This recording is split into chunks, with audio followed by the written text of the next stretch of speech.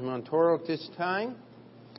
The rest of us, let's take our Bibles and go to the book of James. We've been going through the book of James verse by verse on Sunday night. I'm going to try to abbreviate just a little bit tonight because of the extra time that we took with the testimonies, but do want to continue on with our study in the book of James. We're James chapter 3, and let's just start reading in verse 1. My brethren, be not many masters, knowing that we shall receive the greater condemnation.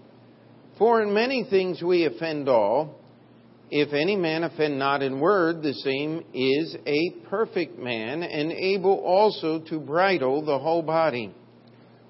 Behold, we put bits in the horse's mouth, that they may obey us, and we turn about their whole body. Behold also the ships, which though they be so great, and are driven of fierce winds, yet are they turned about with a very small helm, whithersoever the governor listeth. Even so, the tongue is a little member, and boasteth great things. Behold, how great a matter a little fire kindleth. And the tongue is a fire, a world of iniquity. So is the tongue among our members, that it defileth the whole body, and setteth on fire the course of nature, and is set on fire of hell. For every kind of beast and birds, and of serpents, and of things in the sea is tamed, and hath been tamed by mankind. But the tongue can no man tame. It is an unruly evil, full of deadly poison. Therewith bless we God, even the Father, and therewith curse we men, which are made after the similitude of God. Out of the same mouth proceedeth blessing and cursing. My brethren, these things ought not be so. Doth a fountain send forth at the same place sweet water and bitter? Can a fig tree, my brethren, bear olive berries, either a vine figs? So can no fountain yield salt water and fresh. Who is a wise man and endued with knowledge among you? Let him show out of a good conversation his works with meekness and wisdom. And we'll stop right there. James has divided the book up, and I'm sorry there are no actual outlines for tonight. That time pressure just did not allow to get it finished. Hopefully we'll have it ready for you next week with the next lesson. But James has divided up the book. We're dividing up the book for our study in commands. Before James gives a direction, a command, he says, my brethren, my beloved brethren. He is telling them that, hey, this is something that you need to do. This is a command. And the first is found in verse 2 of the book of James, to count it all joy when you fall into divers temptation. You know, that's something that's hard to do, is it not? When things get rough, what do we normally do?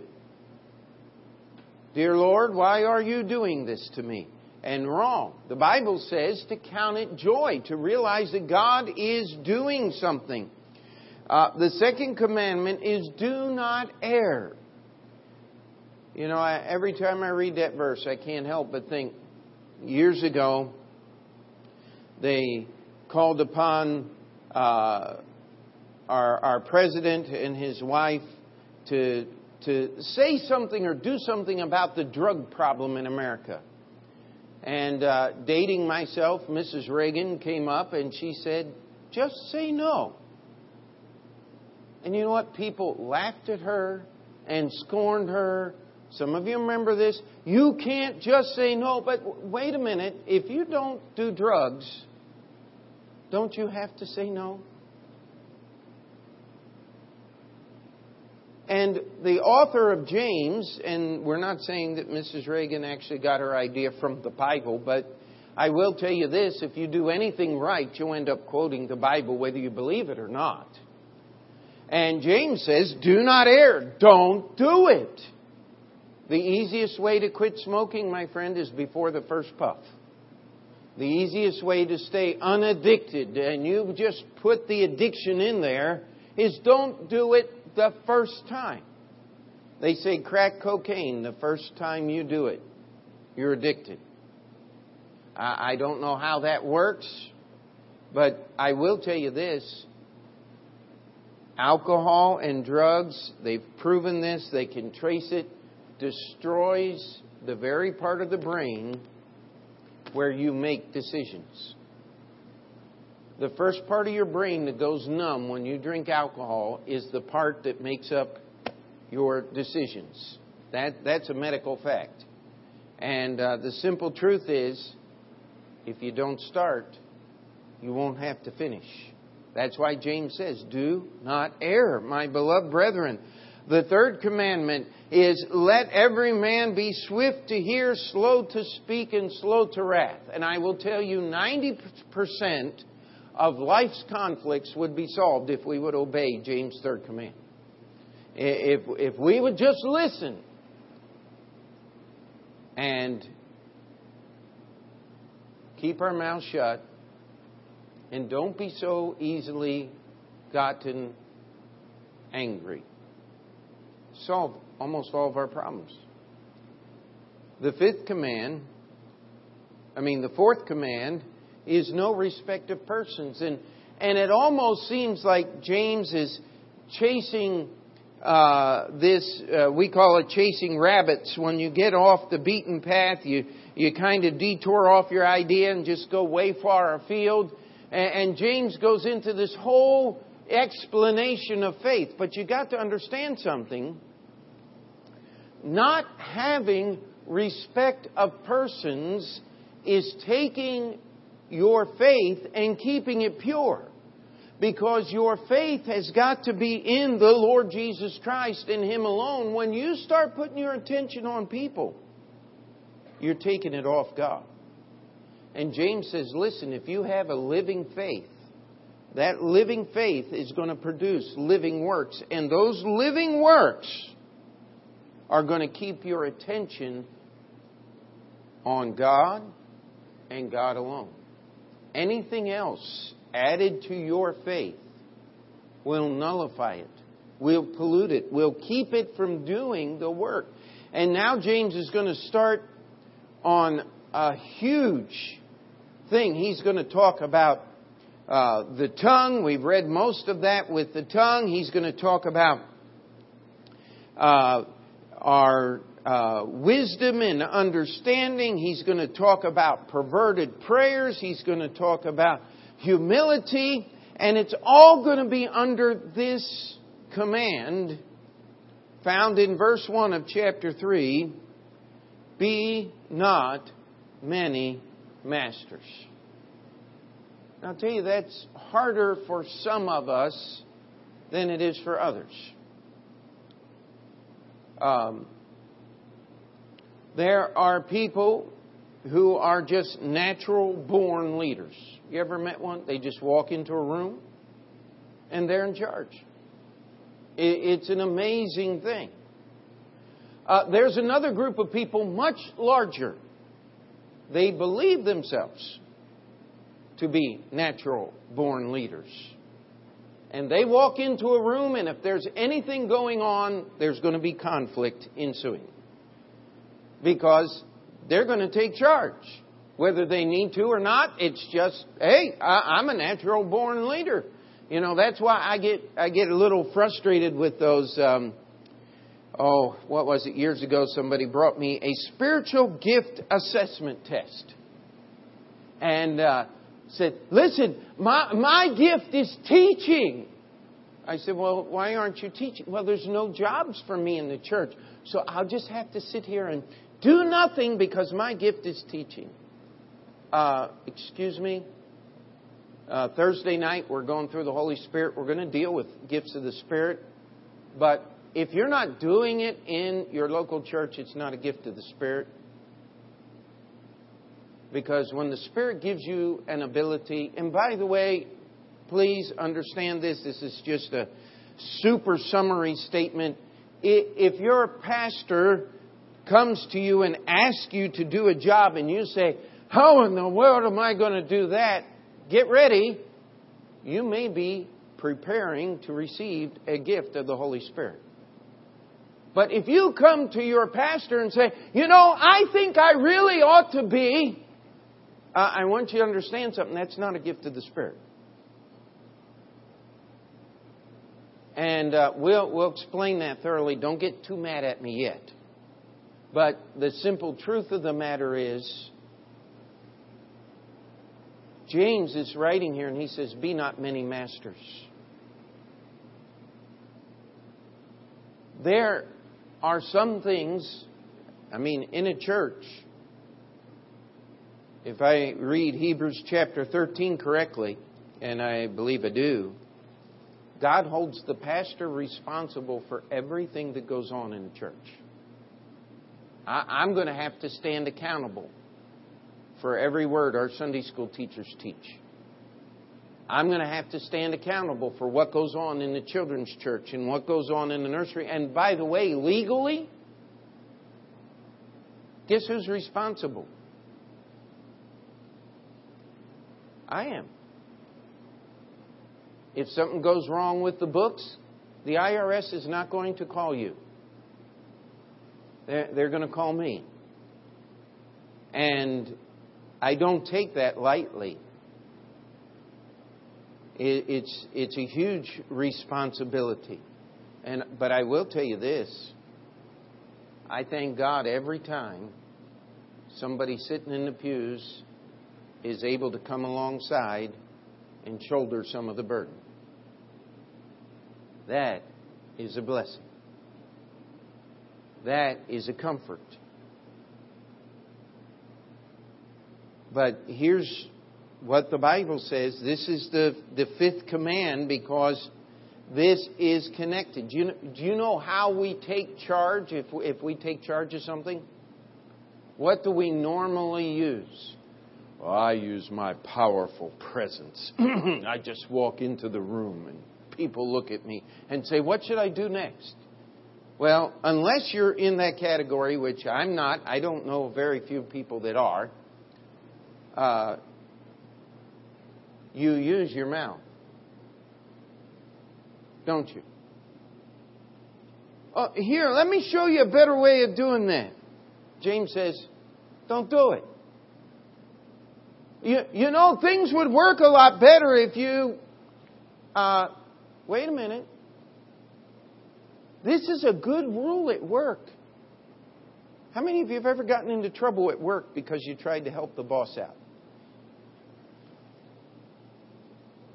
James is way ahead of you. He said, don't do it. Now, please, don't be one of those people that go to work. Tell me what to do. Your boss doesn't need a robot. He doesn't want someone who will not do anything unless specifically asked with a gold engraved card.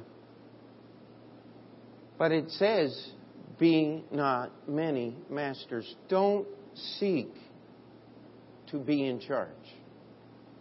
If someone comes and puts you in charge, that's one thing. If you put you in charge, that's only going to last so long. You know how long it'll last? Till you do something wrong. And if you're anything like me, that's only a matter of time. Right? Well, what's the other half of the verse say? It says, now I want you to notice here, personal pronouns are incredibly important. My brethren, be not many masters. What's that? Knowing that, what's that word in there? Would you read it out loud with me? Knowing that we. Does we include me? We always includes me. James says, listen, I understand something. I'm an apostle of the Lord Jesus Christ. I have specific duties, and I am writing under the influence of the Holy Spirit. You know, you pick up one of those commentaries and it starts talking about, well, the writers of the Scripture really had no idea that they were writing Scripture throw it away. That is not true. Did they understand everything they prophesied of? No. The Bible tells us in the book of Peter that they didn't understand everything they wrote, but they did know something. When they were writing Scripture, they understood that it was Scripture and that it was inviolable. It was important. Inviolatable is the word I wanted to use, and that's not a real word, but you know what I'm talking about. We'll make one up. James says, listen, I understand something. He said, I'm one of those guys that is a master of many things because I'm an apostle of the Lord Jesus Christ. And you know what's going to happen on Judgment Day? I'm going to have a lot more to answer for. And if we will get a hold of this, that God is going to hold us accountable for everything we do in our lives. How many of you want to make the list longer? That's good. That's what he's saying right here in verse 1. Be not many masters, knowing that we shall receive the greater condemnation. We're going to receive the greater judgment. Guess what? The more things you do, the more things you will do wrong. Isn't that encouraging? Aren't you glad you came to church to find that out? But I'll tell you what, we've been doing a lot of painting and different things this week. And the more painting you do, guess what? The more mistakes you make.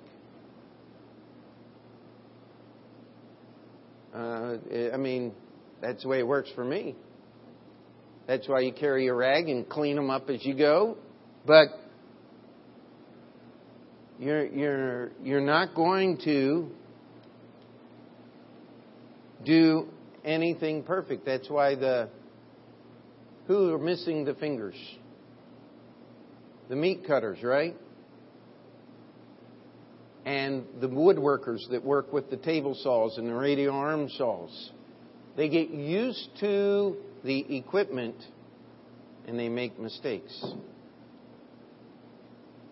Do you know that preachers can get so used to their Bibles, they make mistakes? Do you know that you can get so used to caring about people that you don't care about people anymore? Tell you what, it's a scary thing. It says, for in all things, look at verse 2. In many things we offend all. If any man offend not in word, the same is a perfect man and able also to bridle the whole body. Now James is going to make his first transition. He's going to deal with the first issue here. My brethren, be not many masters, knowing that ye shall receive the greater condemnation. The more things you're in charge of, the more you're responsible for, the more things you're going to stand in account to God for. And guess what? The more things you're going to do wrong. You're going to offend people. How many remember what Jesus said about offending people? He said it were better for a millstone to be hung around your neck and thrown into the sea than to offend one of these little ones. But I'll tell you something. Every one of us in this room has offended other people. If you've served God very long, we've warned people when they come to the church, guess what? You're going to join a church full of people that are offensive. And by the way, if you think you're not, we'd recommend you find another place. Amen? Because every human being's got problems. And the ones who have the most are the ones who don't think they have any. You ever met anybody like that? Remember that, I hope you don't remember that old country song, to know me is to love me because I'm perfect in every way. I'll tell you this, he didn't sing, the recording I heard wasn't on tune. Now, he may have done that on purpose. I'm not sure, but I don't think so. The simple truth of the matter is, we're making a transition here from being not many masters, knowing that we're going to receive greater judgment, to offending people, because that's what we do. And if you're one of those people that can keep your mouth shut and not hurt people with your tongue, here's what the Bible says: you're perfect. You have reached spiritual maturity. And I will tell you this: nobody here has. Not because I know bad things about everybody in the room, but because I know we're all human. That tongue, and he's going to go on to talk about it. How many of you have ever ridden a horse? I mean, horse is a powerful animal. There's been more than one man got too used to handling the horses and approached from the wrong side and died for it. One good kick from a horse can put you into eternity before your body hits the ground. You have to know how to climb on them and how to approach them. And yet you can take a horse and you put that bridle on with that bit in the mouth, and you can tell that horse to go forwards, backwards, to jump over fences, to do all kinds of incredible things. I remember one time years ago, little Peter, well, he was little at that time. The only thing he wanted, I want to ride a horse, Dad. And we were at a place where we could, and so we got all on horses.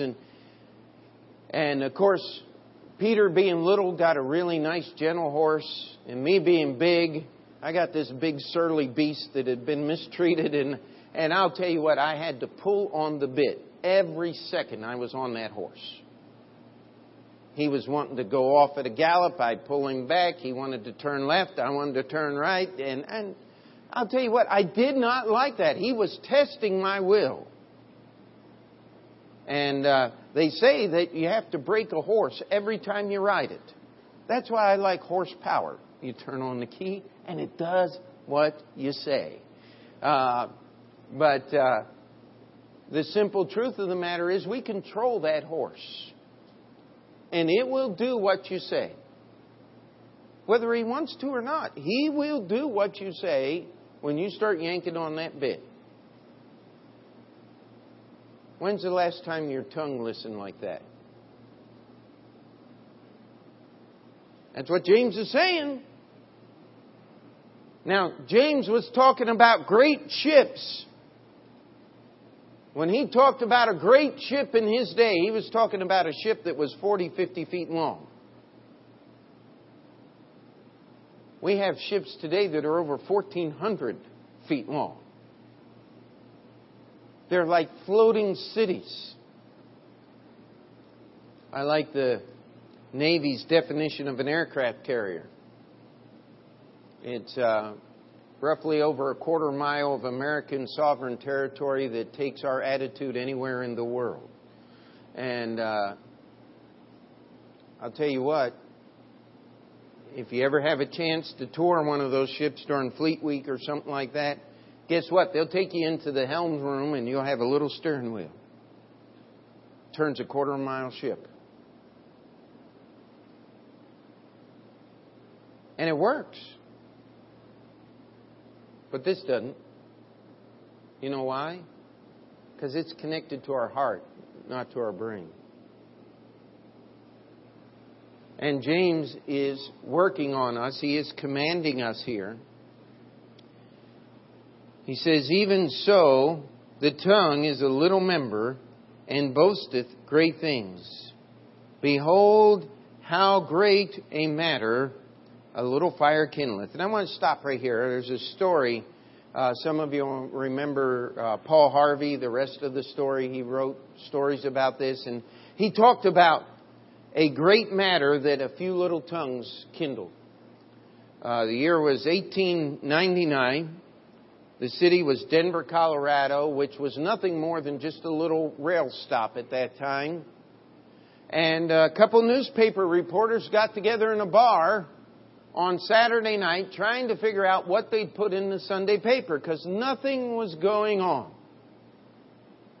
So they ordered a round of drinks, according to Mr. Harvey's story, and began just talking and trying to make up different stories. And one of them got an idea. He said, I know what. We'll have an architect passing through. He's going to China. Well, what's he going to do in China? He's going to look at the Great Wall. And they begin going back and forth after 3 or 4 rounds of beers. And they came up with a story that a group of architects were passing through Denver to go to China because the government of China was going to have a new attitude and open its borders to the world. They were going to tear down the Great China Wall. What a whopper. Well, they duly printed it in the several Denver papers. And the next morning, someone traveling to San Francisco got the Denver paper and took it to San Francisco. It hit the news lines in San Francisco. It was picked up in New York. Then it was picked up in China. And guess what? How many are familiar with the Boxer Rebellion?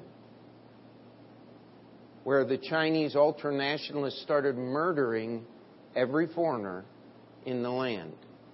It took all of the combined efforts of the United States, France, Germany, and England and all their armies to put down the Boxer Rebellion and save the lives of those foreigners that they could in the land of China.